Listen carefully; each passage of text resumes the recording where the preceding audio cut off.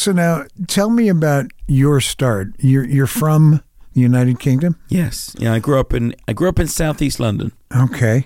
And how did you get into what you're doing? Yeah, I mean, it's like looking backwards, I can tell you. Okay. Looking forwards, it was all just like chance and luck and stupidity. So I hated magic when I was growing up.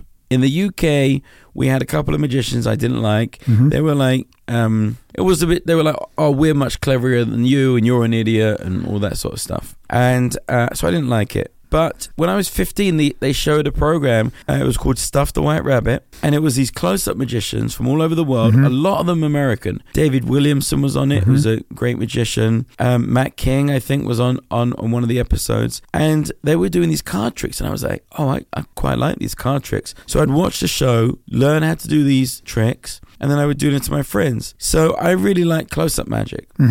So then, I went to university, and I was at getting what I thought was a backup career in case the magic didn't work out. And what backup career was that? It was computer science. Okay. But I was dreadful at it, so it was no backup. It was just me not being good at something.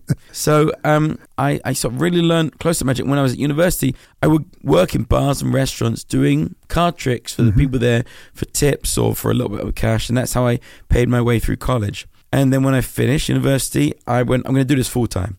And as soon as I started doing it full time, I realized that magic is not really like show business, It's like there are these allied, you have show business, and then you have these things on the fringes, like juggling or magic or clowning or whatever. And magic was one of those things because it was basically the catering industry. You'd work bar mitzvahs, you'd work these like corporate dinners, birthday parties, meet and greet events, and your job was to mix and mingle and entertain people in between the courses or in between the speeches. So you were interrupting people for a living, and once I was in a very small restaurant in Croydon, which is already a bad place to be, and I walked up to a table of two, and I said, hello. I'm the magician. Would you like to see a card trick? And the guy scraped his chair back across his tile floor. The whole restaurant stopped, looked at us. This guy stood up and he said, my wife has just asked me for a divorce. Do you really think I want to see some effing magic? He didn't say effing. Right. He didn't feel the need to censor himself. Right. I feel like I'm on a very nice, platform here, so I will. But he did not. And I said, no, you don't, do you? Because she just made half your house disappear. And he didn't take that well.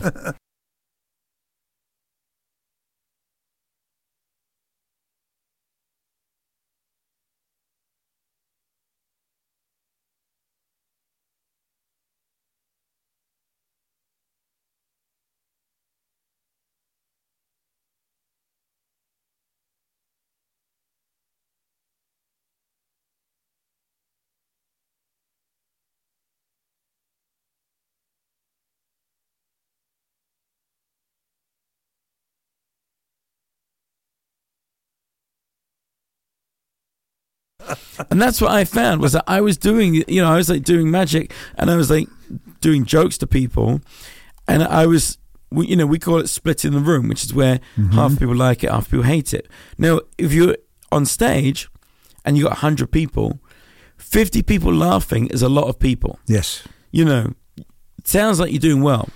If you're doing a table and there's 4 people, 2 of them don't laugh, that's a problem.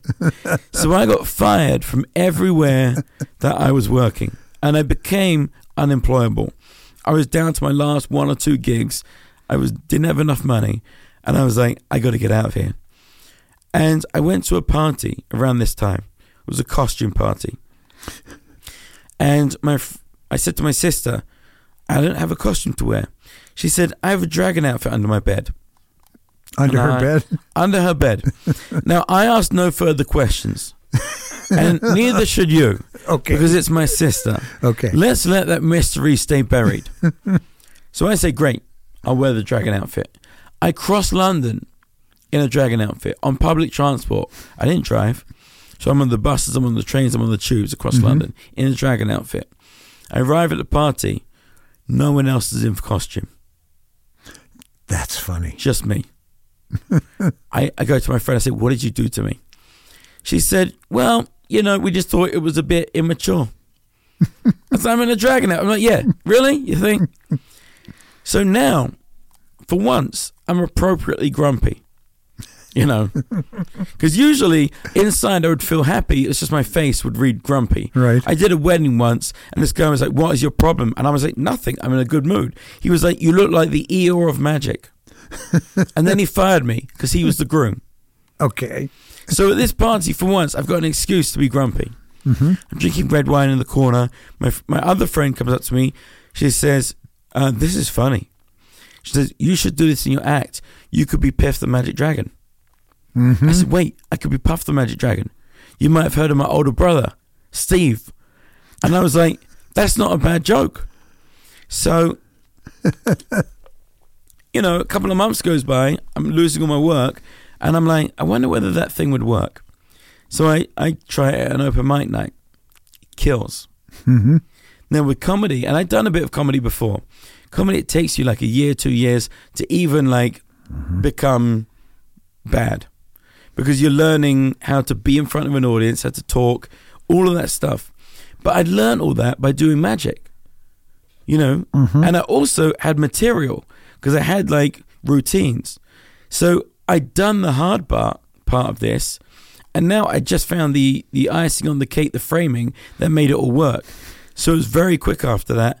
In the next year, it sort of shot up. Mm-hmm. And, I go to Edinburgh and I do this gig.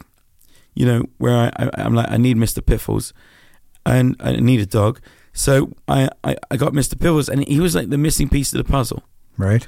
Because he was like, I was this grumpy dragon, and I've got this adorable chihuahua. So that brings me to neutral. So as soon as the two of us teamed up, everything sort of came together, and we started going places.